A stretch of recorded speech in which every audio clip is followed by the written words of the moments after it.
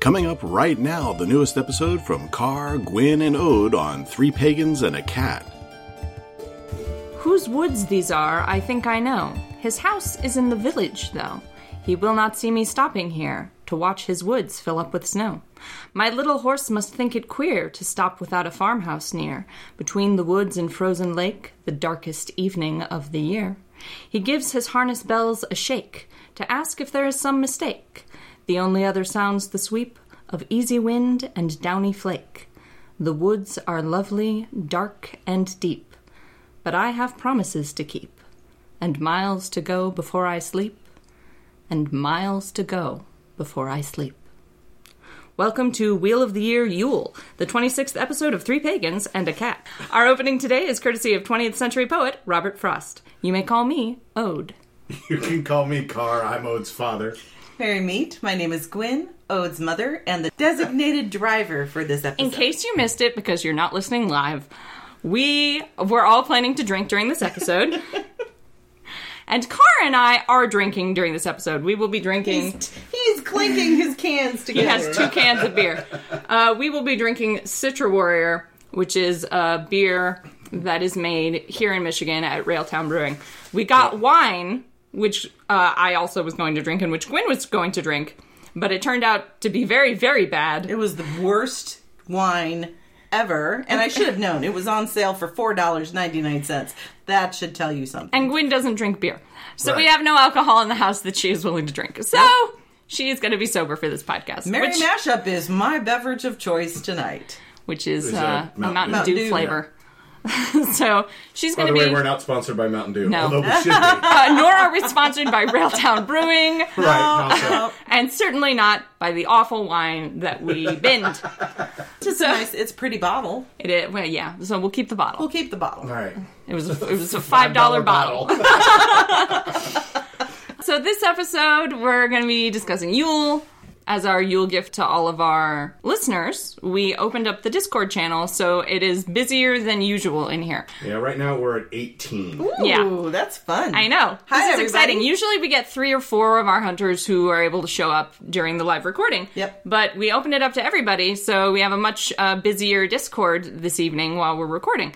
So that's going to be really exciting, and we're looking forward to that. Expect there to be more interjections in this episode than there usually are, because we have more people listening and asking questions. That's right. The very first thing, because it's the first recording of the month, is that we need to read our patrons. Yep, and I am going to do that. We have 12 kittens whose name we don't read, but we love you all. We love you, kittens. Our cats are Emily Hagelin, Aaron Mao, Gary Bearstorm, Marcella M., Michelle Kovich-Burkett, Susan DeHaan, and Tally Kazoil-Thomason. Our hunters are Eris, Charles Howison, Fen Ashburn, Henry Woodenhouse, Kay Kremer, Carly, Leland, Lorelei, Stefan, Steve Thompson. Yes. Is that his whole name? The drinking started. Suzanne Johnson, Vex Arcana, and Wick. We have so many hunters. I know, do. it's awesome. We have 2 tigers, Akaneko and Crystal Poutine. And then we have 2 jaguars. Jaguar. Yes. So Justin Stanage and Leanne Stevis. Very cool. That's Yeah. it. We're so grateful to you guys. We really are. We have been able to buy business cards because of your guys' support, which is nice because We haven't had any. we haven't had any. We had stickers for a little bit, and then we ran out of those, and then we were just like, well, we exist. Try to remember the name. I did find some stickers, so if anybody wants some, they can just email me. Oh, did we have some in a box? Yeah, I removed? found like this many. Oh, okay. Yeah, we've got a few. And so if you want a sticker and you have not received one already, email car@3pagansandAcat.com and with your address and your name, obviously. Right, your mailing details. Yep, and I will send them out to you. Excellent. And then also the Yuling has begun. Yes. Well, it was so cool. I can't believe how many people responded to that. So many people signed up for the Yuling, and we got everybody paired up. Yep. And And hey, for those of you all who got like crazy messages from me, it was just a really weird day of connecting everybody. So. And we've never done something like this before, so we didn't have like a super sophisticated system in place for organizing it.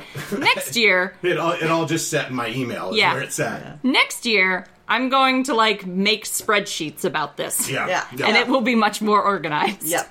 But hey, it was a kind of a spur of the moment thing, and I think it came off all right. It seems like we've had some people on the Facebook talking about their plans. Yeah. So it's very exciting. So we'll want to hear how that all turns out for everybody. Yeah. You all can report back to us. This upcoming weekend, we're going to be in Flint, Michigan for the Spirits of Yule. Spirits of Yule, which is tea thing. Extravaganza. There's they've got a whole... There's a bazaar, there's a craft bazaar, there's a drum circle, there's the tea that has us. We're going to be reading. Along with a bunch of other really talented readers, including Jack Mercer. Yeah, Jack Mercer's going to be there reading the bones. Thrower of the bones. I love Jack Mercer. Me too. Cool dude. And then I'll be broadcasting live from there, probably on Facebook. Okay. June. Yeah. Because we're going to be... We are the official media outlet of Michigan Pagan Fest for 2019. So we're going to be recording there live. A lot. Extensively. And we can say that because it's on the website. Right, exactly. They put that up on the website now. Not that we haven't been saying it before. Well, that's true. Yeah. So Yule. Yeah. One of my favorite holidays. Yeah, I think it's everybody's favorite holiday. It's usually a toss-up between this and Samhain for people. Yeah, they're right up there together. Carr is actually not a fan, but Carr's not a fan of any holidays, no, really. Carr is a complete Scrooge. I have to drag him into the holidays kicking and screaming, pretty much. She really does. He was never a fan of Christmas. He's not really a fan of Yule, although we do some stuff. We have some observances. And I think our Yule celebrations are more meaningful than what we ever did for Christmas. Yeah, I agree. Even when I was a kid, we had like a book that we would read. Yeah. About the birth of Jesus and how that was what Christmas was really about, and which to me was basically just a process I had to get through in order to get to the present stage of the day. Yeah, because let's face it, the majority of Christmas is pagan ritual, right. Just dressed up with a Christian name. Yeah, we're gonna get into some.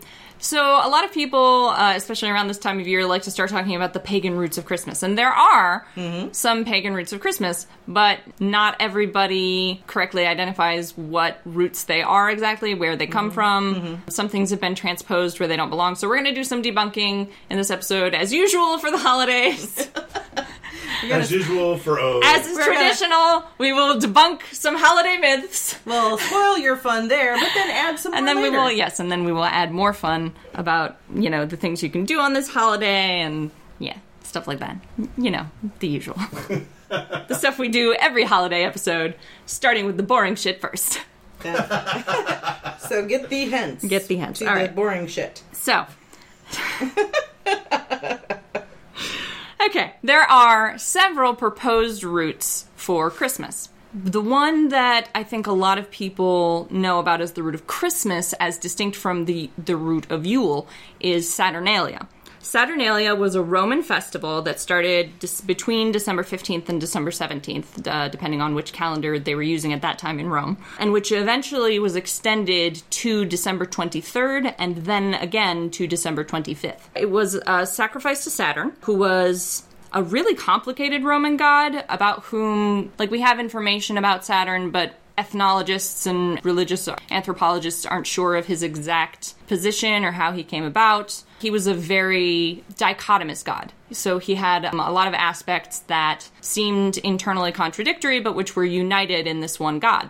So during the Feast of Saturnalia, there would be a big public banquet in Rome, and there would be gifts given, but they were usually gag gifts, because the spirit of Saturnalia was that, if you really, really valued your friendship, you should give someone a gift that cost basically nothing, because basically all social rules were inverted during Saturnalia. So they basically created the white elephant gift? Basically. Saturnalia, the main sort of rule of Saturnalia, aside from everybody can't do any work and must party raucously as much as possible. Like you do. Right. Was that social rules were turned on their head. So masters served slaves at table, and priests performed sacrifices with their heads uncovered instead of covered, which was the usual tradition.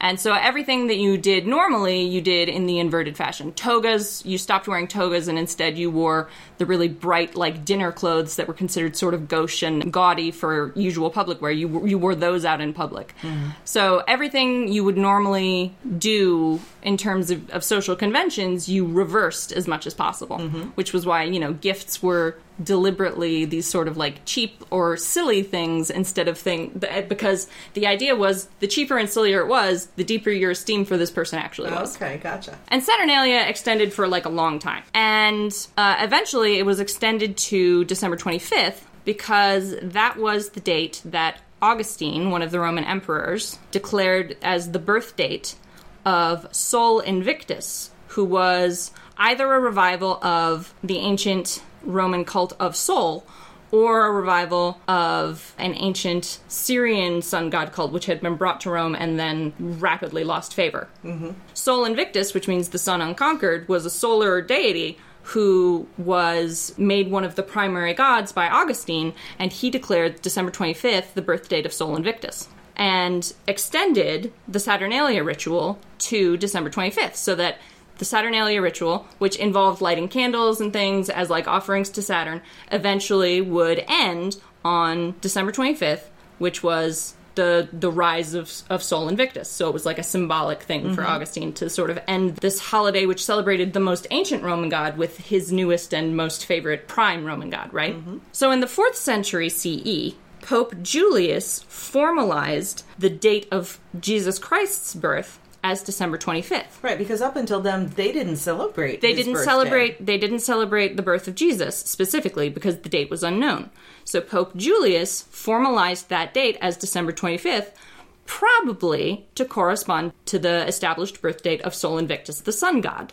Gotcha. Makes sense. Which makes sense. Right. We can't prove that that's why he did it, but there's no other logical reason for him to have done it. It seems to fit all of the pieces that are available. Right. So that's the theory, is that the Christmas celebration that we have now, which centers around the birth of Christ, is an extrapolation from Saturnalia celebrations, which ended with the rise of the sun god. Gotcha. Okay, so that's sort of where modern Christmas is thought to have derived from. Modern Yule, which is a slightly different thing, is thought to have derived from Old Norse traditions. Mm-hmm. Because Yule, the word, we think comes from an Old Norse word, hjol, which means wheel. The etymology of Yule is slightly contested, but that's sort of the closest we've gotten to it, is that it comes from one of the Proto-Indo-European words that in Old Norse was hjol. J-U-L, correct? Right. Well, H-J-O-L. Gotcha. Is hjol. And that means wheel, and is thought to represent sort of the turning point of the year, right? Because it's the solstice. It takes place on the solstice. The J-U-L that Carr was saying, that would be the anglicized version of it. Exactly, yes. Yeah. And then Yule, Y-U-L-E, is the extended anglicized version of that. Okay. Yule traditions in Old Norse times, we don't have a whole lot of historical record of them because the ancient Norse didn't write anything down. Right, like the ancient Celts. Right. Yeah. So many of them didn't. They were oral traditions. They were oral traditions, and they wrote very little down. Yeah. We do have a few references that we've used to extrapolate traditions in like modern heathenry, but we don't know a tremendous amount about those traditions. Mm-hmm. The other thing that people like to talk about during this time of year as having had pagan roots is Santa Claus. I have so much to tell you guys about Santa Claus. Okay. Are you going to ruin Santa Claus? I might slightly ruin Santa Claus, but I personally think some of this information is hysterical, and I love having it, and I think it adds more layers to Santa Claus. So hopefully, yes. Whoa, just wait till we get to Father Christmas. So I think you guys will enjoy this, or at least I enjoy it. I just gotta, yes, please ruin Santa for all of us. Yeah. So, okay. Santa Claus. The oldest incarnation of Santa Claus as Santa Claus, right, is St. Nicholas.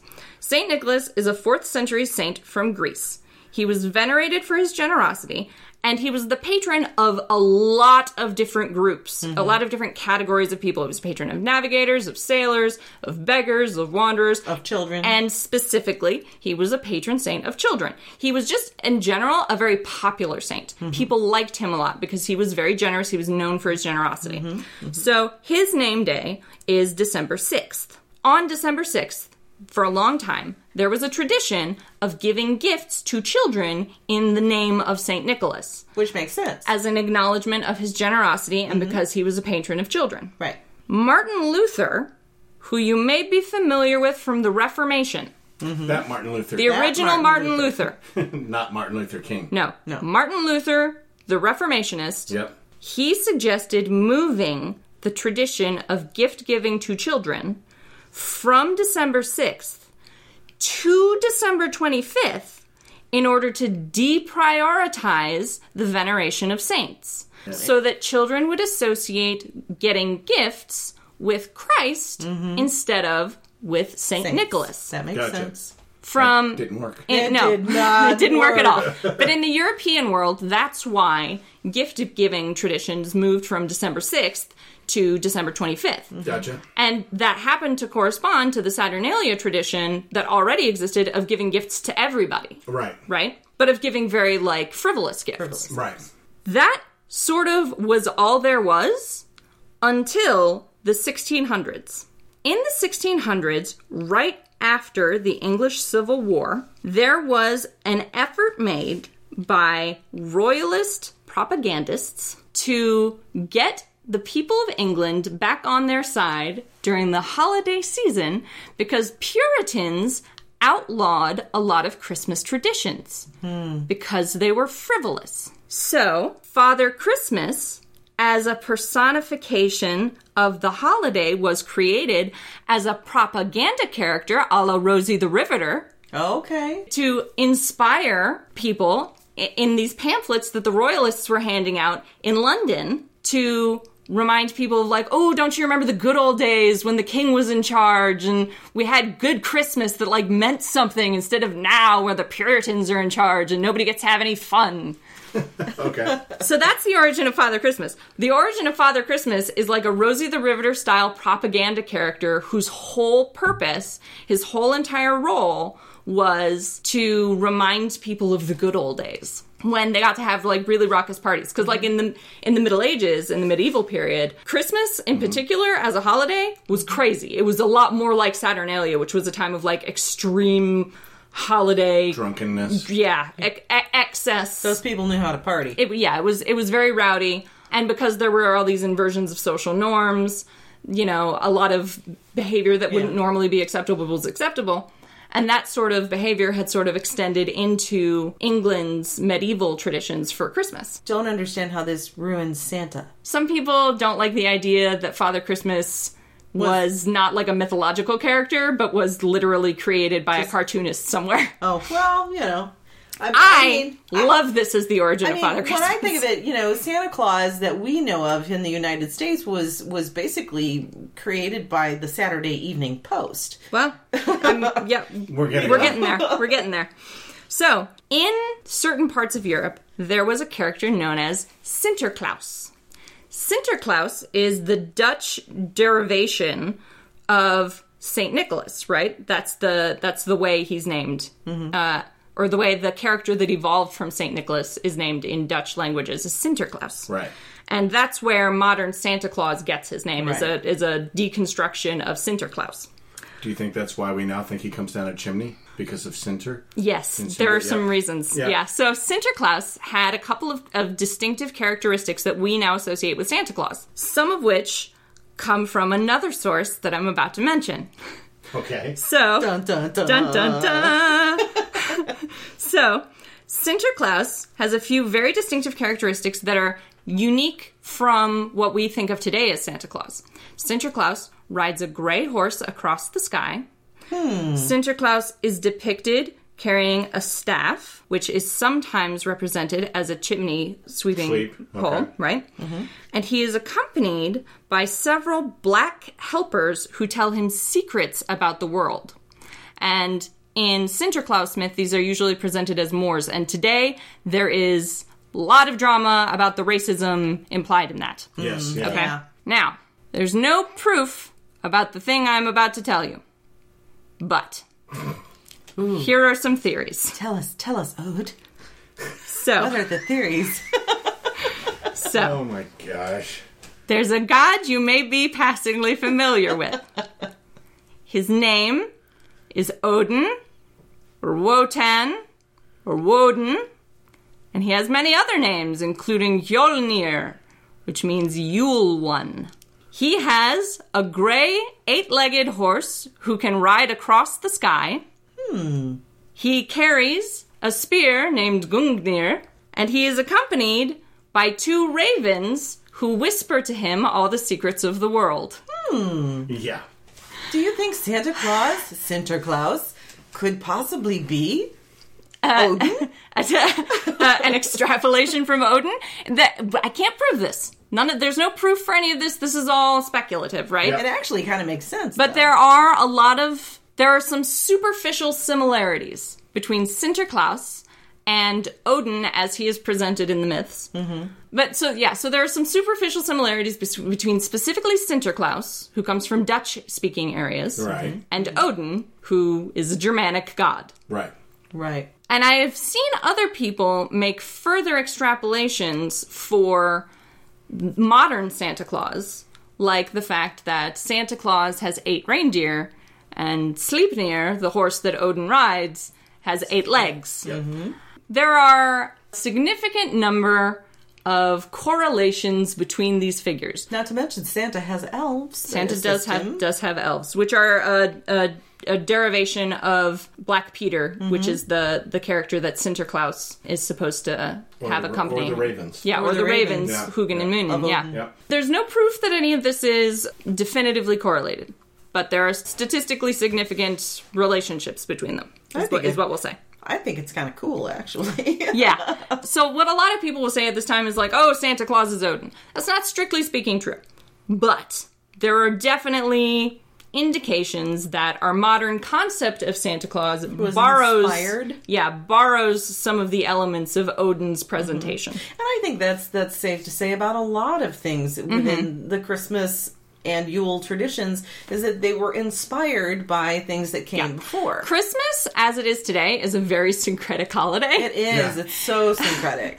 It puts together and, very deftly combines elements from a lot of different traditions.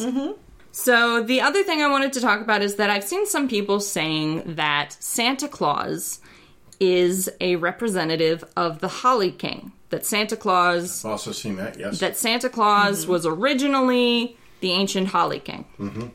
There's a slight problem with this, which is that there was not an ancient Holly King. So I'm going to get into where the Holly King and the Oak King come from, and I want to be clear that I'm not saying the Holly King and the Oak King shouldn't be worshipped now. I just want to get the data on the table, okay?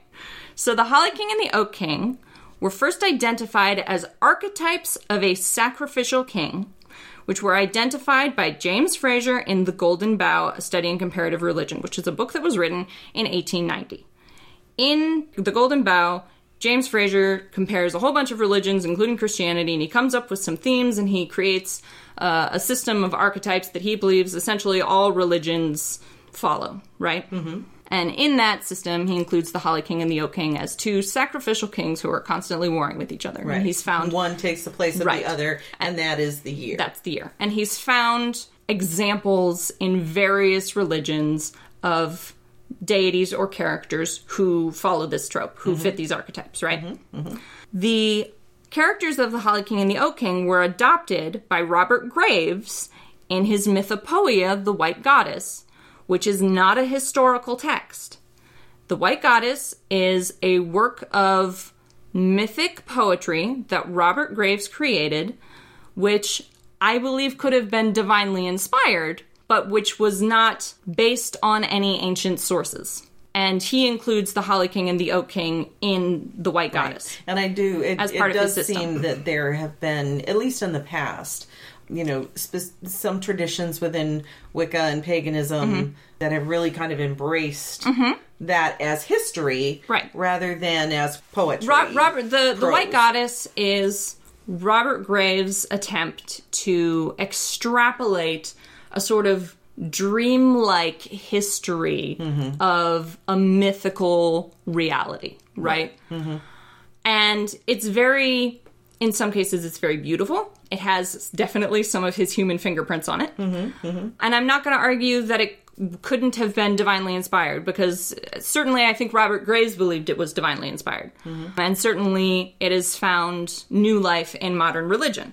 But it was not based on ancient textual sources. So the Holly King and the Oak King were not extant deities in the Celtic tradition, which is what I have seen some people claiming. Like all archetypes, they could probably be mapped to extant deities in the Celtic tradition, but they, as discrete individuals, and I have never had an interaction with the Holly King or the Oak King, but if you have, it's entirely possible that that was, like, accurate, and that they are now discrete entities. Mm-hmm. Not unlike Estra. Right.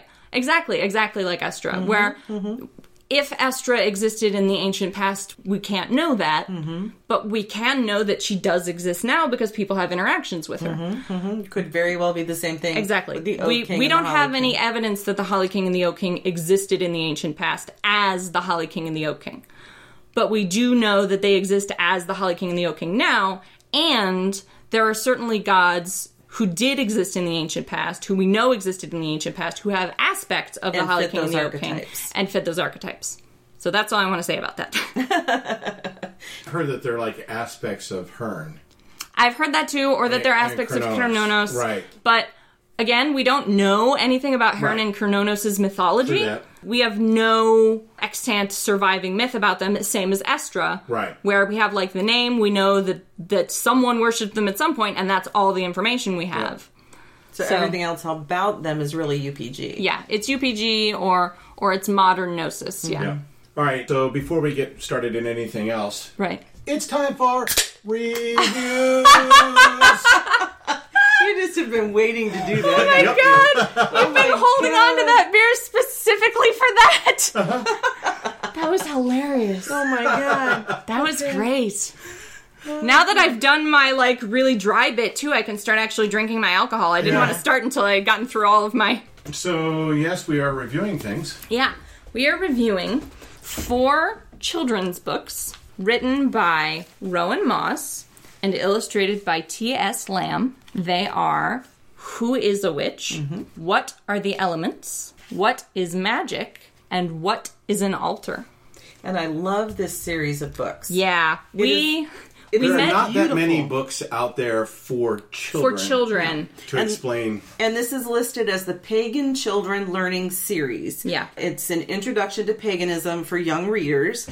The illustrations are beautiful. Yeah, they have some beautiful... They're watercolor illustrations. Mm-hmm. And they're they're very pretty. The writing is exactly what you would want for children in like a kindergarten through 4th grade type of reading, Gwen used to teach children, so I rely on her to know what the benchmarks are for reading ages, because I was never at them. No. Yeah, so these would be great for parents or pagan teachers if they're teaching a class about paganism to read out loud to children, allow children who are readers to read themselves. Now there are pagan terms in here which could be confusing to children, but hey, there's a glossary in the back. Thing is, every word that hasn't been explained yet, every like pagan specific word like incantation, right? Or cauldron. Is written in green. And that's how you know that there's an entry in the back that will explain what that word means. Yep. And let me just read a couple of pages from What is an Altar?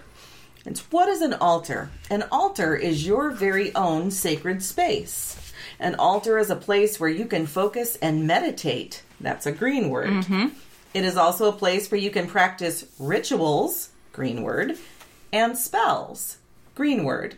I mean, it's beautiful. So it's a really great like teaching aid. What is an altar is either not out yet or it's brand new. I think it's brand new. Yeah. This is the 4th book in the series. Yeah. And we were able to...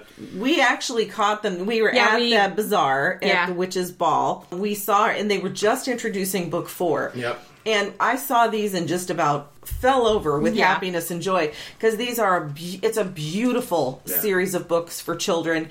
wonderful resource for pagan parents to explain some very basic things about paganism to their children and introduce it to them in a way they can understand and a way they can enjoy. And children who are readers can read these over and over and over again, learn what the terminology means. It's wonderful. They're a wonderful book series. And one of the other things I really appreciate them is that the illustrations are very colorful, and they're very soft looking. They're not like aggressive. But I appreciate that the children are multiple ethnicities. Yes. So it's a very diverse book. It is. They're multiple ethnicities. They're multiple genders. They interact with the tools and the ritual spaces, and it shows the children interacting with these concepts. So, yeah, it's a really, really beautiful book. I think it's really useful. If I remember correctly, there's an activity at the end of each book, possibly. Like it shows you how to create an altar. Yeah, so like at the end of what is an altar, there's a craft for creating an altar, and it shows you the different steps you can do and how you can put it together, and then there's the glossary in the back. And these are available on Amazon for $10.99 each. Yeah. And except for the first book, Who is a Witch, which is currently out of print, and you can only buy it right now for about $75. Well, hopefully it'll get into print again. We are very excited to share them with you today, and one lucky listener. Yeah, we have a copy of all four of these books. We have the full set. They are signed by the author and the illustrator, and except for what is an altar, which is only signed by the author because the illustrator wasn't around. Yeah, the illustrator was not there. Yep, because it was brand new. Right. Yep. But we are giving these away to one of our listeners who is live in the chat right now. Yep. So there are 26 people in the chat, so randomly pick a number between 1 and 26. Because you have no clue who they are.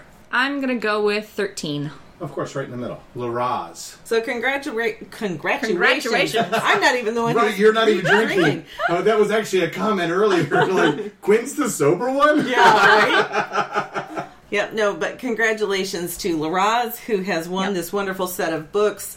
Laraz actually said, "Yay, I'm so excited! Yay! And thank you!"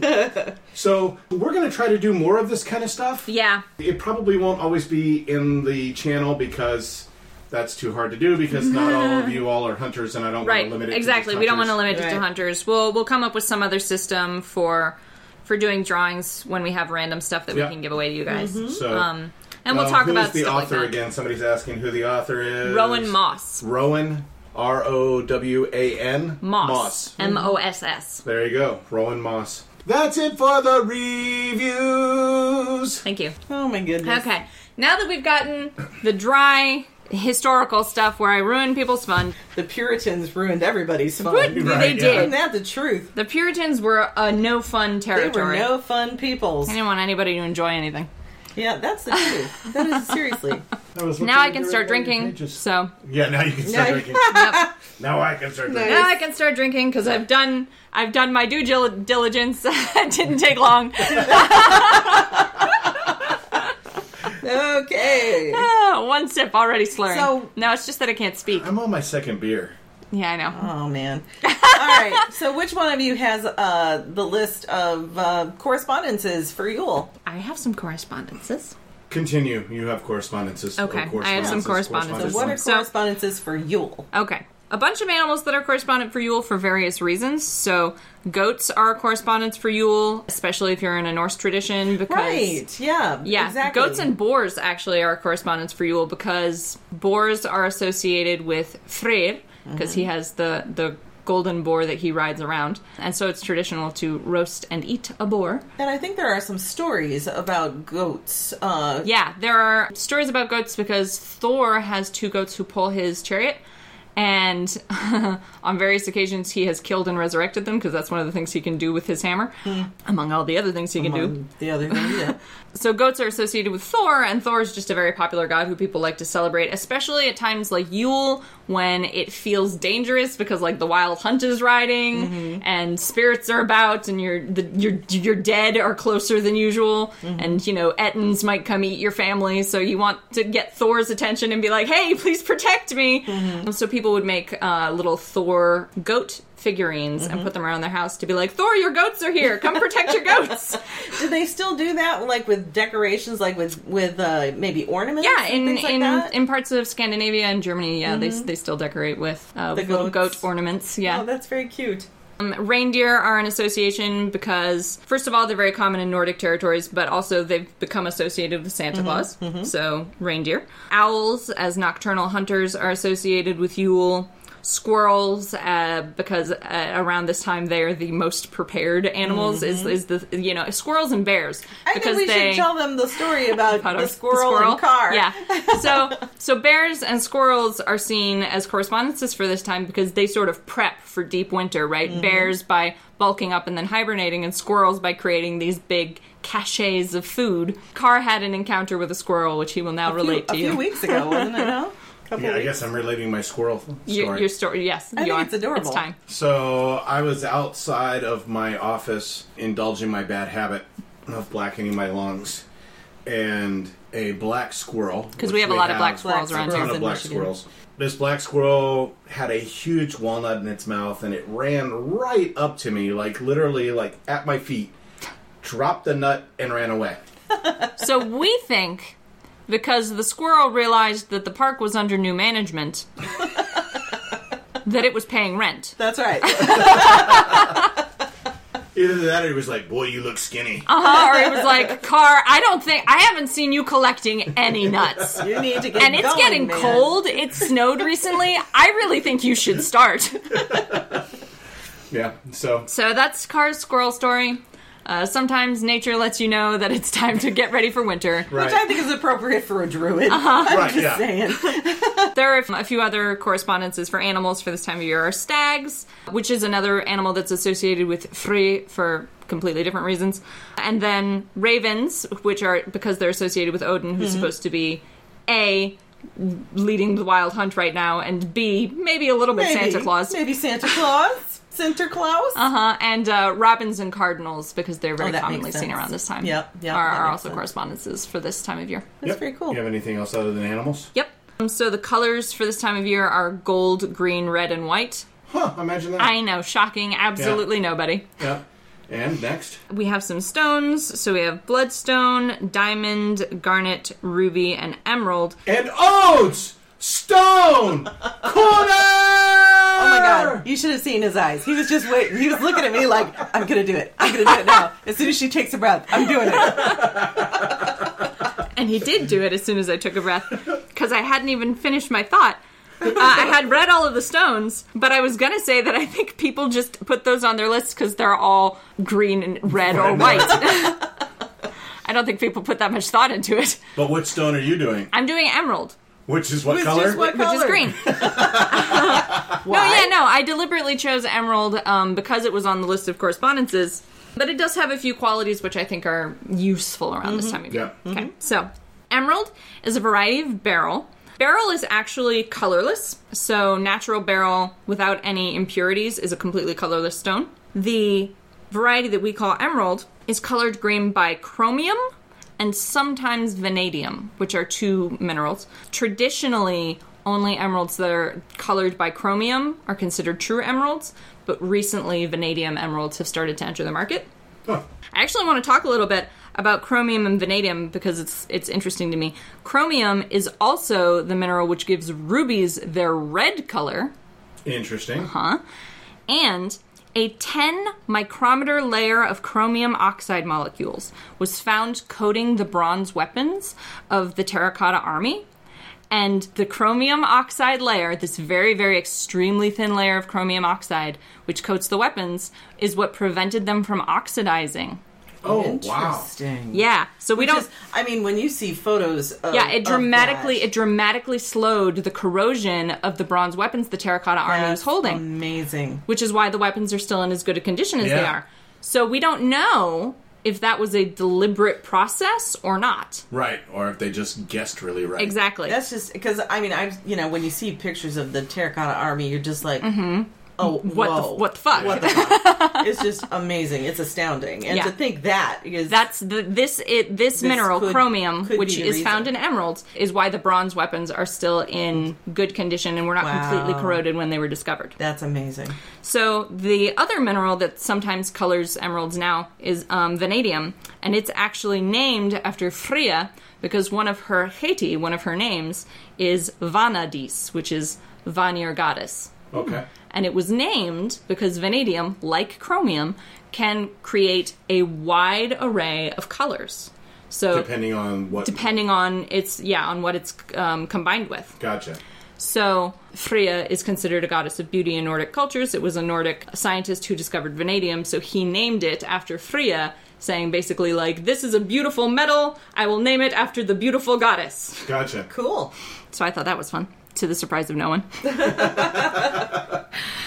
Emerald contains an extremely high percentage of inclusions in most specimens, which means it has a lot of other minerals inside of it, or it has a lot of breaks, so it's an extremely brittle, highly fracturable stone. Even though it has a Mohs scale rating of 7.5 to 8, which is about as hard as hardened steel, because it's so brittle, it's extremely delicate. Interesting. Yeah, so it breaks with just appalling frequency when it's being cut, which is why it's hard to find really high-quality large emeralds. Gotcha. Because they have a lot of fractures naturally, and every time it's cut, you increase the chances that it's going to fracture more. And because emeralds are so fracture-prone and yet are a precious stone, unlike other gems where you have to be able to examine it with a loupe and not see any inclusions for it to be considered an A-grade stone, emeralds, you only have to examine it by eye for inclusions, and even if there are low-grade inclusions, it is considered an A-grade stone, as long as they are not, like, detrimental to the overall appearance of the stone. So because it's so delicate, and because it has so many natural flaws, it is given, like, a lot more leeway than other precious stones are in terms of quality ratings.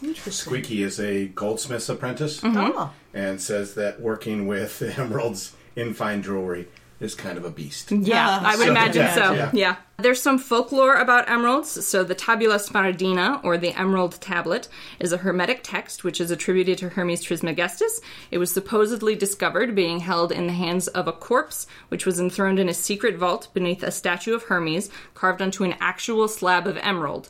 If that happened, it would have been a, like, literal miracle because of how difficult it is to make any alterations to an emerald without ruining it, and to find large pieces of emerald like that are not, like, fragmented. Folklore also claims that if you hold an emerald under your tongue, you can speak prophecies and summon spirits. Interesting. I have an emerald ring. Maybe I should try that. Thinking thoughts? You put the whole ring underneath your tongue? That would be awkward. So emeralds are thought to bring luck and protection, and they have an emphasis on loyalty. I think they're the 20-year anniversary stone. Yes, they are. That's why I have an emerald ring. Yeah. I bought it. So 20 years.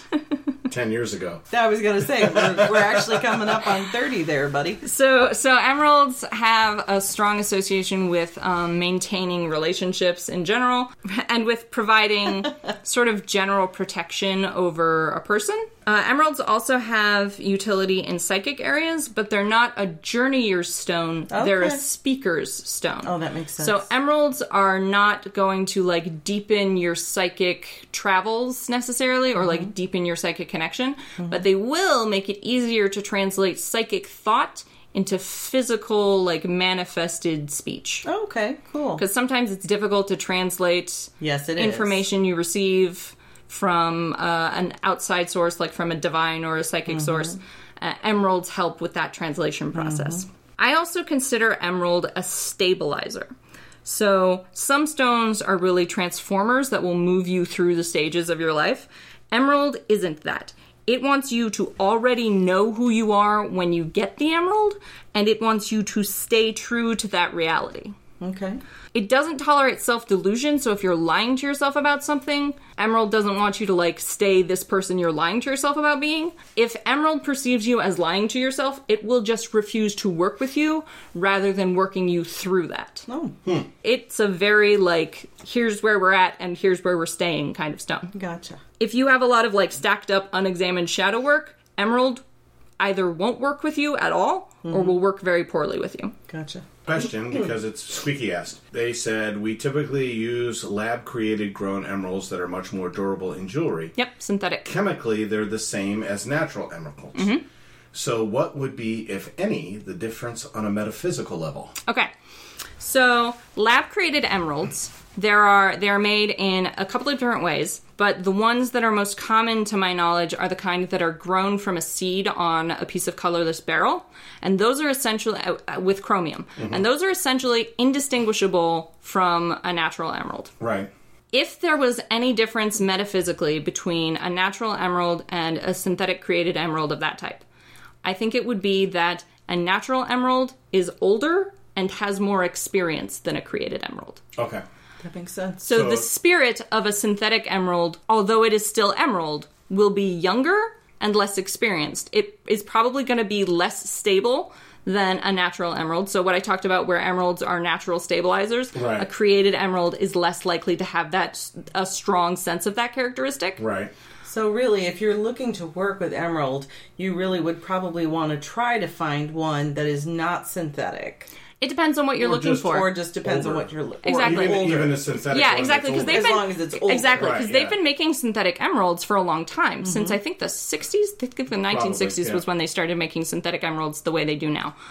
There's nothing wrong with a synthetic emerald. It's just younger. Right. That makes sense. Gotcha. And actually, Squeaky said that makes perfect sense. Yep. So that's a good thing. That's it for Odes Stone Corner! Okay, so let's go back to correspondences. Yes. What else is associated with Yule? Let's see. Apple cider, mulled wine and mulled ciders, apples in general. Gingerbread is associated with this time of year. Roasted meat. Gingerbread. Yeah, kind of all kinds of roasted meat. Like I said, roasted boar is traditional in Scandinavian and German areas because of the Freyr Association. Yes, I believe last year we did sausage pizza We did. to emulate our roasted boar. we got pizza, and we specifically got sausage on it because we were like, this is made of pork and it's as close as we're going to get. Yep. That counted enough for me. Right. We may And be doing that again this year as well. I don't Freyr know. didn't seem to mind, so that's fine with me. Freyr is very relaxed in my experience. So some of the other food correspondences with this time of year are nuts, see also squirrels, and dried fruit. And I think that's just because those are the things that, like, in ye olden times, you were running low on fresh food at this time. Right. You had salted things and dried things, basically left Yep. over. Some scents that are common for this time are cedar, cinnamon, frankincense, myrrh, and orange. And then in terms of plants and herbs, we have holly, ivy, juniper, pine, sage, wintergreen, which I think is just because it says winter in it, and mistletoe. Gwen's Garden Gems. I guess that's my cue. That's your cue. Yep. Today, obviously, if you couldn't tell from the obvious hint, I'm going to be discussing mistletoe, which obviously Yule / Right. upcoming after Christmas. Right. Mistletoe is the thing. Very popular. Very popular. Mistletoe is actually the English common name for what is actually the most hemiparasitic plant in the Santallalus family of flowering plants. Yes, I know that's a lot of big words. And it is also an obligate parasite, which means that it has very low chlorophyll and it has to survive by getting most of its nutrients from its host, which is usually a tree. Yeah. So Juniper, obligate just means it can't survive without being a can't parasite. survive without Right. being a parasite. And it's usually an oak tree or juniper tree, that kind of thing. And it was not native to North America. It was actually brought over by the British, actually, the English, because it was a native to England. To Europe. To Europe. And so it was brought over here.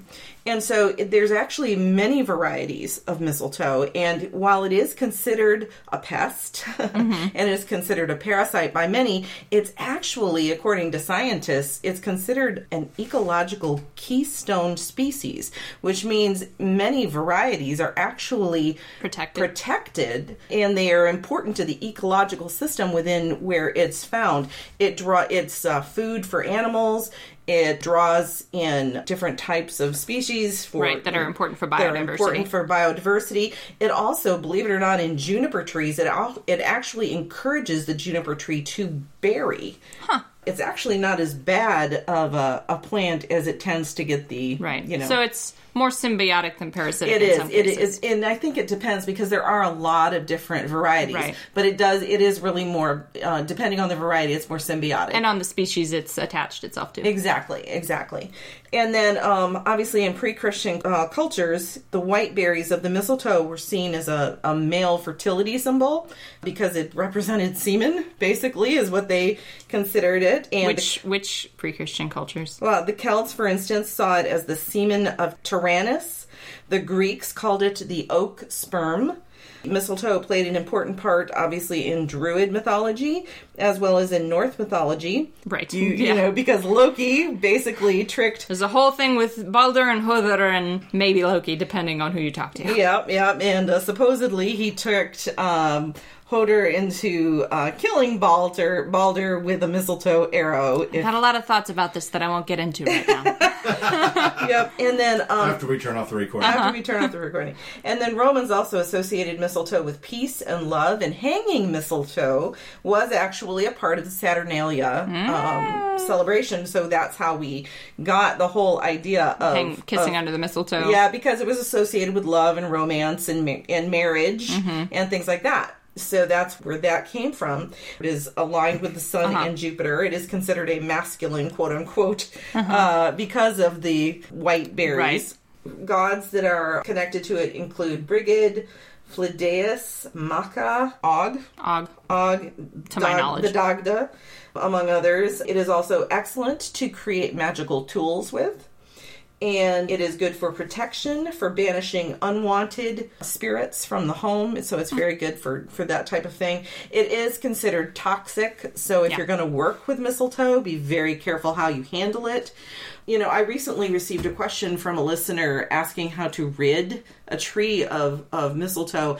And the sad part of that is you really can't unless you're willing to cut down the tree or completely remove the mistletoe, which can then in fact actually kill the tree because it is a symbiotic parasitic relationship going on. It's deep in the flesh of that tree. And I think it is. And I think sometimes it looks like it's killing the tree when maybe it's not necessarily killing the tree. I mean, removing it will probably kill the tree. And it's very hard. So it depends on the variety and that type of thing. Yeah. But it is a great, obviously, herb to work with in magically. It is a symbol of Yule, and we actually have mistletoe that will be arriving tomorrow. Oh, good. Which we will hang above our door. And I read this today. You actually do not take it down. You leave it up for the entire year. That was one of the traditions. So you hung it over a doorway.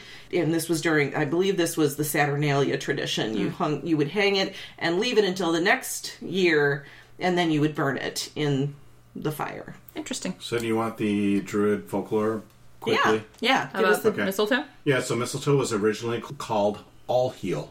Interesting. Druids considered it to be a sacred plant, believed it to have miraculous properties, which could cure illnesses, serve as an antidote against poisons, ensure fertility, and protect against ill effects of witchcraft. Hey! Interesting. When taken as a form of diluted tea, it was thought to be curative from everything from infertility to epilepsy. By the way, this plant is highly toxic if ingested. And then... originally, what would happen is the head druid would go out and he would actually cut the mistletoe off the oak the 6th day after Yule. And he would cut it down with a golden sickle. Okay. And there would be other druids down there to catch it. And if it fell on the ground, there was an issue. It was right. You couldn't use it. Right, exactly. Yeah. And so it was a very big deal. Right. formal ceremony. Yeah. And I think part of that is because it grew mostly on oak. And oak was a very sacred tree. And oak was a sacred tree. Yeah. As far as mistletoe is concerned, if you are going to work with it, do remember that it is toxic. Yeah. So be careful with it. Keep it out of... Don't make your own mistletoe tea, maybe. No, don't. Yeah. Do not We do not recommend it. Do not ingest mistletoe. And when you're handling it, be careful as well. Make sure it's not anywhere near where food preparation would happen, not where children or pets might get a sample of it. Mm-hmm. Right. Be wise in your practice of it, but do use it in your practice if that's what you desire, because it is a very useful magical herb. Yep. And that's it for Gwen's Garden Gems. Lovely. Thanks. Okay, so do we want to talk about some of the traditions we actually do really quick? Yeah. Okay. Let's do that. So, today, Car created a Yule log for us. I did indeed. We are going to burn it eventually at the end of the season. So, we have an extremely long Yule season. We do. We have a very long... Because we have a heathen and we have a Celtic... And a druid. A druid there. And me just, I just fit in there. She's just happy because she likes holidays. I like holidays. Because really, as a Green Witch, I really only celebrate Yule on the winter solstice. Which is December 21st this year, by the way. Yep. So, but... Yeah, so... Our Yule actually begins... tomorrow. So we did this last year, too. And I don't remember why we decided to do this. I don't think it's traditional in Druidry to start before the winter solstice. I haven't found anything to suggest that. But we did this last year for some reason, and we liked it, so we're doing it again. Right. The 12 days before December 21st, we celebrate Yule in Car's Way. And then the 12 days after December 21st, we celebrate Yule in my way. Mm-hmm. Right. And consequently, we block off almost all of December for holidays.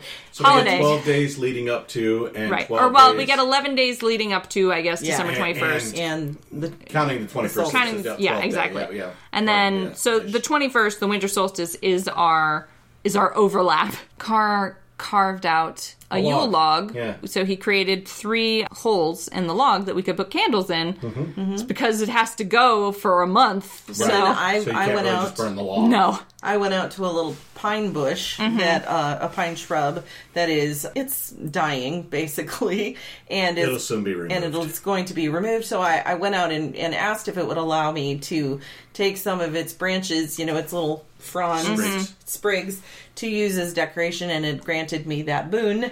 So we're decorating the Yule log. decorating the Yule log with the pine needles and things like that. And then what we did last year and what we're going to do this year is every night at sunset, which in ancient Scandinavia, days actually started on sunset.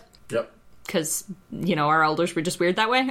But at sunset, we light 3 candles in the Yule log so that we can usher in the return of the sun over this time of darkness. Yeah. Mm-hmm. We usually say a little incantation or some kind of blessing, invocation to the sun and that kind of thing. And I've got last year I didn't really know what I wanted to do. I didn't have anything prepared. This year I've got a whole system that I'm borrowing from Dagolf Loftsson, a writer on heathenhof.com. So if you're interested in that, you can look up his Yule tradition on Heathenhof and follow along. That's the big thing that we're doing in our house, I guess, is the candle lighting. Last year we did pomanders. Yes, we did. Gwyn made pomanders, which I have, which are still around this year. And I'm going to make more. Yeah. And we'll burn the 3 that are currently on the altar, and they will be replaced by new ones. Yeah.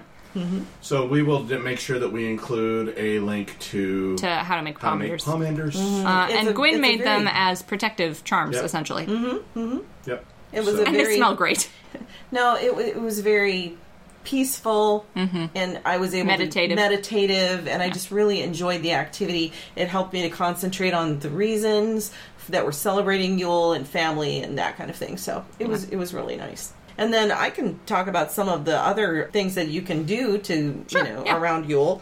In addition to creating a Yule log and decorating it, you can burn your Yule log, which we're planning to burn ours at the end of all our celebrations. Right, which ends in January. You can also make an evergreen wreath of your own. If you can get some sprigs of pine, spruce, fir, cedar, or holly. Which, I can't prove this, but I think the tradition of wreaths harkens back to the ye olden tradition of setting a giant wheel on fire in celebration of sun rituals. It's entirely possible. Yeah. It's entirely possible. You can also use pine cones, berries, assorted nuts, that type of thing. Some thin flower wire, ribbon, hot glue gun, wire cutters, that kind of thing. Right. And obviously, if you're going to get sprigs of pine and spruce and fir and cedar that you're not purchasing, if you're going to go out into a forest, to ask for permission. Yeah. And also, make sure that you're not violating any local ordinances or laws in your area. That's right. Right, That's yeah. right. You can also do the same thing and create evergreen garlands. It's just longer. Yeah, to just strew about your house decoratively. You can create a mistletoe ball by taking a foam ball. The easiest size is 4 inches in diameter. Florist foam works best. You can use mistletoe sprigs, fresh or dried. And if you want to get fresh mistletoe, you can order it on Etsy. That's where I was able to get mine from. You can also do the same with holly, and then just decorate it with, ribbon, that type of thing. You can Make it pretty. You can make, obviously, placemats. You can create Yule stockings. You can create ornaments out of dried fruit. We decorated our Yule tree with slices of dried apple, lemon, and orange. You can also make ginger cookies. Yeah. And just bake them so that they're a little bit harder. And then you can put those on the tree. And you can put those on the tree. You can string cranberries together. It just is a wonderful thing. Yeah, we've done that before. Should we talk about the zombie gingerbread cookies? Absolutely. Well, I guess we're gonna now. One year, Gwyn made a batch of gingerbread cookies that fell apart. Yes. So, in multiple ways. In various ways. They broke. They lost limbs. They lost heads. It was a serious tragedy. Some of them broke just in half. And I was 23 or 24 at the time. Maybe. I don't know. Maybe younger than that. Maybe younger than that. I think you were teenagers. But I saw these destroyed gingerbread cookies, and it had long been a tradition in the house that we decorated the gingerbread cookies with frosting, the little squeeze frosting things. Decorator icing. Yeah, like Betty Crocker things that you can get in different colors. So I saw this ruin of gingerbread, and I said to myself, I can work with that. So I created some horrifying zombie gingerbread cookies. I've still got pictures. I'll post them on our Facebook page. So I decorated them so that, if they were missing limbs, it was because they'd been hacked off. It was brilliant. I had one who'd been snapped in half, so I stretched out his two halves and roped intestines between them and frosting. Yeah, it was wonderful. I forget what exactly happened, if the pan fell. I don't know. Or what happened. But there was some disaster. Ode made them into a masterpiece that I absolutely fell in love with. Yeah. And it became a tradition thereafter that any time a gingerbread cookie was not absolutely perfectly formed, I got it. That's right. And was given free reign to decorate it however I wanted. That's right. Oh, and getting back to the traditions. Right. You can also share those decimated cookies. Or the ones that are whole ones. A little nicer looking. No, these were actually quite nice looking. They were very artistic. They were just a little They were just frightening. grim. Dark. A little grim. Dark. But you can serve them as gifts. I'm just saying, kind of thing. at the time I wasn't a heathen, but now I could claim these were Wild Hunt Riders, and it would be perfectly legit. In fact, I'm now going to commission you to create Wild Hunt Riders? Okay. For Yule. But anyway, you can gift cookies to neighbors and friends and things like that. You can go wassailing. You can wassail the trees. Yeah, speaking of which, it's time for... Cars Feast Table. Cars Feast Table. So I'm going to do wassail because I have literally made this for 35 years. My probably. Entire life he's been making wassail we've every only been year. married for 30. Yes, but I made it before that because I made it for Elizabethan dinners. Oh, true. That's true. So I've probably been making wassail for 35 years. In case you're wondering what that reference to, we were in college together. Right, yeah. So and we participated in Elizabethan dinners. Which were like a theater thing. Yeah. I make my own version, I'm going to actually give you all the recipe for Alton Brown's version. Mm-hmm. Yep, fair. Because I'm actually going to make the Alton Brown version this year. Yeah, which he's made this... Carr has made, like, variations on the same wassail for... Years. Well... 35 years. Yeah, for my entire life. All the time that we've been married. And, it starts with apple cider. Yep. But Alton Brown's does not. No, it starts with 6 small Fuji apples. Poured. Mm-hmm. And then a cup of brown sugar, which is very close to what I do. Mm-hmm. A cup of water, which I don't do because I don't need it, because it's apple cider normally. 72 ounces of ale. 750 milliliters of Madeira wine. Ooh. Yep. 10 Not the whole shit cloves. that I bought. No. Real wine. Real wine. The same Madeira probably that I used when we did Mushrooms Menage a Trois. Oh, God, that was so good, too. Which I'll have to get the recipe for at some point. Yep. 10 Save whole it for a cloves. Carr's Feast table. Right. 10 whole allspice berries. 1 cinnamon stick, 2 inches long. 1 teaspoon of ground ginger. 1 teaspoon of ground nutmeg. And 6 large eggs separated. Eggs? Eggs. In the wassail. Yes. We're going to try it. It's not starting from apple cider, so maybe this is part of the, like, make the apples into a cider process. It's taking on an eggnog feeling here. Why are you complaining you like eggnog? Not with eggs in it. I like the soy nog. Oh my gosh. No, but it's basically making a froth out of it. Yeah. Gotcha. So I will definitely post that on The our blog. blog. Thank you. The blog that's on the website. Those beers are starting to hit. The second one's definitely hitting. I've actually slowed way down. It's the whole with like 9.5%, 10% alcohol by volume. Yeah, Citra's no joke. And I think that's low because I remember it being 12. Yeah, I think it was. And then I will also post mine. Okay. That comes from Tradition. Yep. So Which is traditional apple cider wassail. Yeah, I don't know where you got that recipe from. I actually 35 got it years from ago? doing the Elizabethan Okay. dinners. Yeah. So the recipes... They were from the Elizabethan from era. the Elizabethan era, yeah. And Carr has made that wassail for us every year, essentially, for my entire life. And it's very good. It's very good. So if the Alton Brown stuff doesn't work out, I'm just going to ask you to go make the regular wassail. And I'll make both, and we can compare them side by side. Oh, yeah. We can do if I taste do it tests. in the next week, we can compare them on the live episode. That's true. Yeah. That's a good thought. Very cool. Because one will be really alcoholic. And one will be not. One will be not. Yeah, the So wassail we'll that... make Gwen drink the Yeah, the non-alcoholic. non-alcoholic. Refuse. We're going to have to go get some real wine for the next episode. I get the real shit. Okay. All right, so Madeira. I got you. So is that the end of Carr's Feast Table? That's the end of it, yeah. Okay.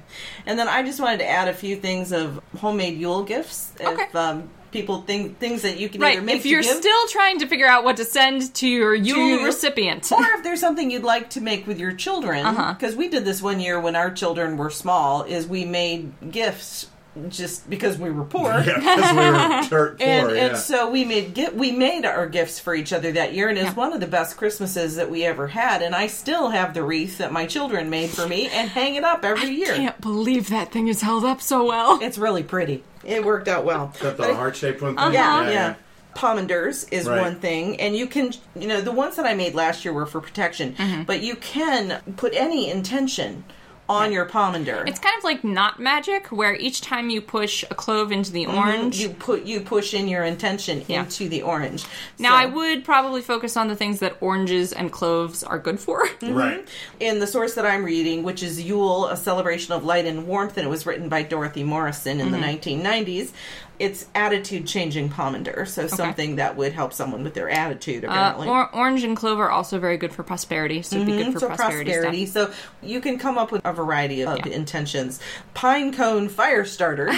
You can make bath salts, which is actually really easy. Energy sachets. Pressed urban flower candles. And you can also do a flower pot candle or a little mini spell kit. Yeah, spell kits are nice, especially if you know someone who's starting in their practice. But Yeah, who that doesn't. would be great for someone who's beginning. Yeah, exactly. Especially if you're in the same tradition. So if you got paired up with someone in the Yule Exchange who's in the same tradition as you, just a little kit of like how you would put a spell together might be really interesting. Yep. Because even though you're in the same tradition, the way you two handle your work might be completely different. So that would be a really interesting thing to exchange, I think. Yeah. This was very interesting, this year's Yuling. Yeah. Like we said, we're gonna have a more formal process, more established next year. But we're also thrilled how many people wanted to participate. Yeah, we had 40 people. It's so cool. Or 41. 41. And it's wonderful because, these people are making gifts for each other. And I just think it's in the spirit of Yule. It's wonderful. Yeah, it's really exciting. So is that for the episode? I think so. What else is there to talk about? I didn't talk about Alban Arthen or we anything didn't like that, but that's talk okay. about Alban Arthen at all. We forgot about... What? Australia. So that would be our Australian listeners, our South African listeners. Yeah, everybody in the Southern Hemisphere. Everybody below the equator. Okay, so you guys are not doing Yule right now. You're celebrating Litha. Yeah, you're celebrating Litha. So fortunately, go back to our Litha episode. We've actually done the whole wheel now. So if you want to hear what our thoughts are on the holiday you're actually celebrating right now, go listen to our Litha episode and find out. Yeah. Any wrap-up questions? Comments? All right, so here are the questions. Let's see. The Magnificent Bubbly said, I think you covered everything in general on Yule. I would love to, however, read your notes. Okay. I am interested in trying a 12 Days of Yule type thing to help me get into the holiday spirit.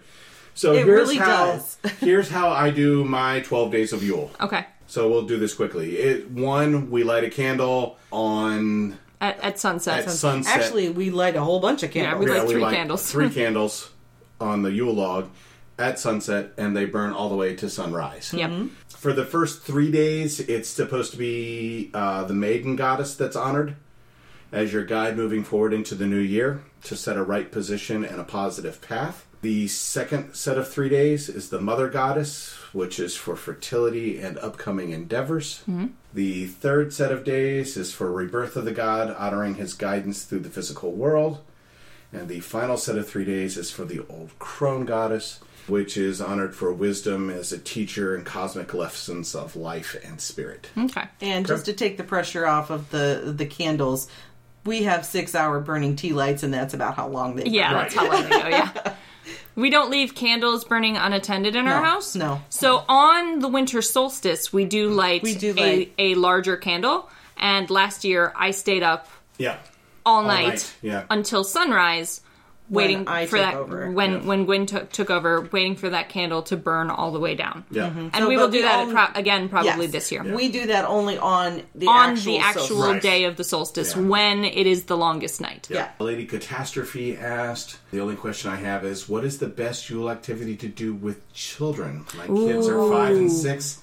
And so it's a little challenging to figure out. I think pomanders really work for that. Something we did when I was a kid that I really, really enjoyed. Yeah, this was a good activity. Was we took pine cones and rolled them in peanut butter and then rolled the peanut butter pine cones in birdseed and hung those up outside for squirrels. And birds. Ostensibly for birds, but mostly for squirrels. Right. So if it's okay to do that in your area, that's a really fun activity to do. Another activity that I did with my kids was I took wrapping paper. We had the extra wrapping paper and made paper chains that we hung around as decorations.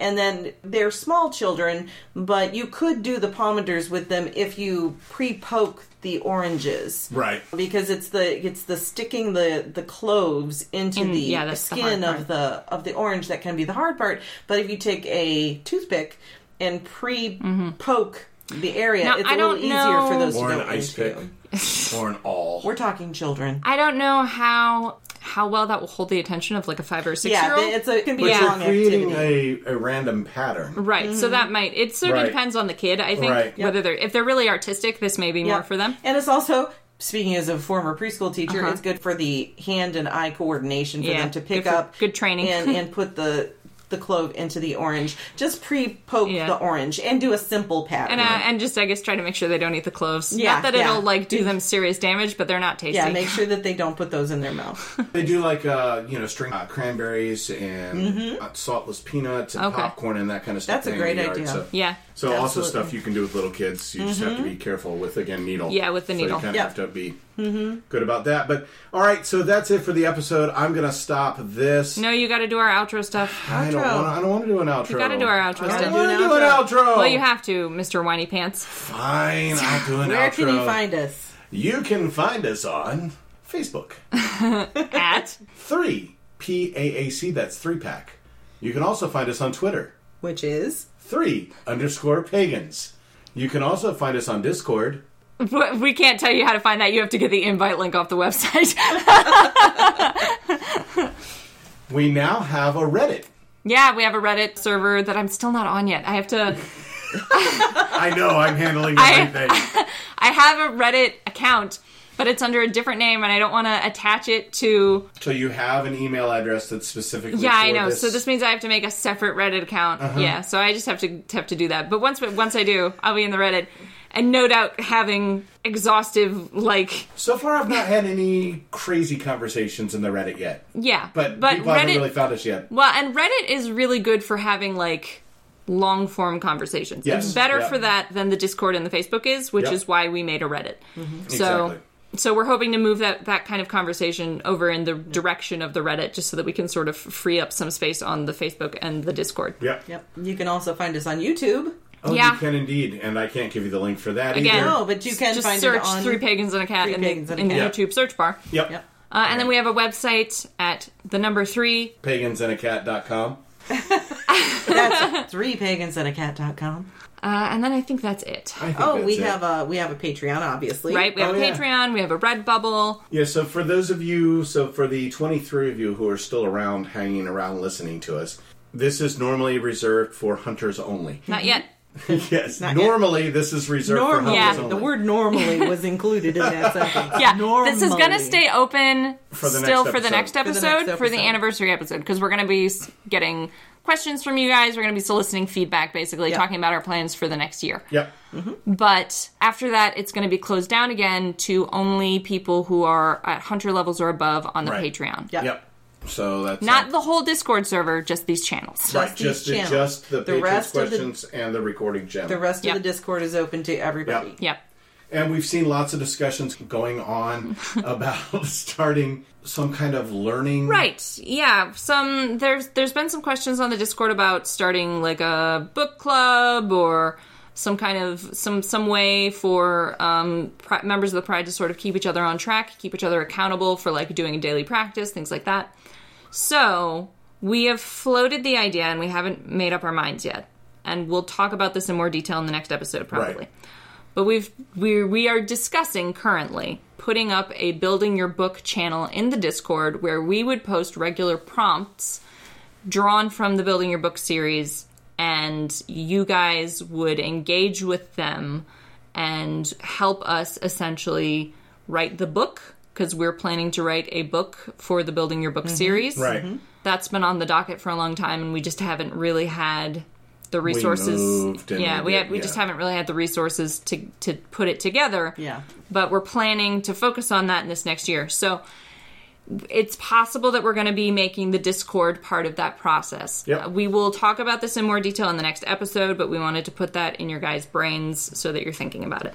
So this was your Yule gift. Yes, also happy with Yule. your Yule gift to you all is that we normally do a hunters and above only 3-card monthly tarot draw. Yes. This month, and I don't know if we'll continue this going forward, but this month we decided to do 3 cards from Gwyn, 3 cards from Ode, and an Ogham reading for me. Yeah. And we're actually going to post that to the Facebook as well as the Patreon. Which will give everybody access to it. So happy Yule. You'll get our reading. We did it specifically for you guys. Yeah, for the whole Pride. For the whole Pride. That's who we focused on with these readings. So that'll be really cool. Yeah. So basically this month for Yule, we've unlocked sort of all of our hunter tier rewards. Yep. For everyone. And I also wanted to say that for our Jaguars, who are supposed to be getting a 3-card individual, you will be getting the same type of reading. Your usual reading is coming, but it will be all 3 of us all combined. 3 of us contributed. Right. And I think that for the Jaguars we'll continue doing that. Yes. But beyond that, I'm not sure if we'll continue doing that for everybody. I think I have to now that I've said Jaguar, I need to... You have to stick with that voice? Yeah, please don't. Okay, so I think that's everything we have to talk about in terms of breaking down the end of the episode, so I think we're good to go. Yep. I think so you're ready for me to stop? Yeah, well, actually what we should do is say, Happy Yule, Happy everybody. Yule. Happy Yule. Yes, Happy Yule. Happy Yule. Do you want to do it together? Happy Yule. Happy Yule. Happy Yule. Happy Yule. Happy Yule. Happy Yule. Happy Yule. Happy Happy Yule. Happy Happy Yule. Yule. Happy Yule to you. Happy. God, please, no. Here we come a wassailing. I found a 12 Days of Yule song. Ooh. On the Yeah. first day of Yule. Right, exactly. Give to me. That's Okay. exactly, except it's 13 days, which is really okay. 13. But yeah. Okay, yeah. Well, anyway, Happy Yule, everybody. Happy Yeah, Yule. Happy Yule. Okay. Thank you Goodbye. for joining us. Okay, Goodbye. we're gonna stop this now. Press the button. Okay, so we're done. Do it. I'm gonna cut this out. Just press the button. Okay. No. You've been listening to Three Pagans and a Cat. Find out more information at www.threepagansandacat.com.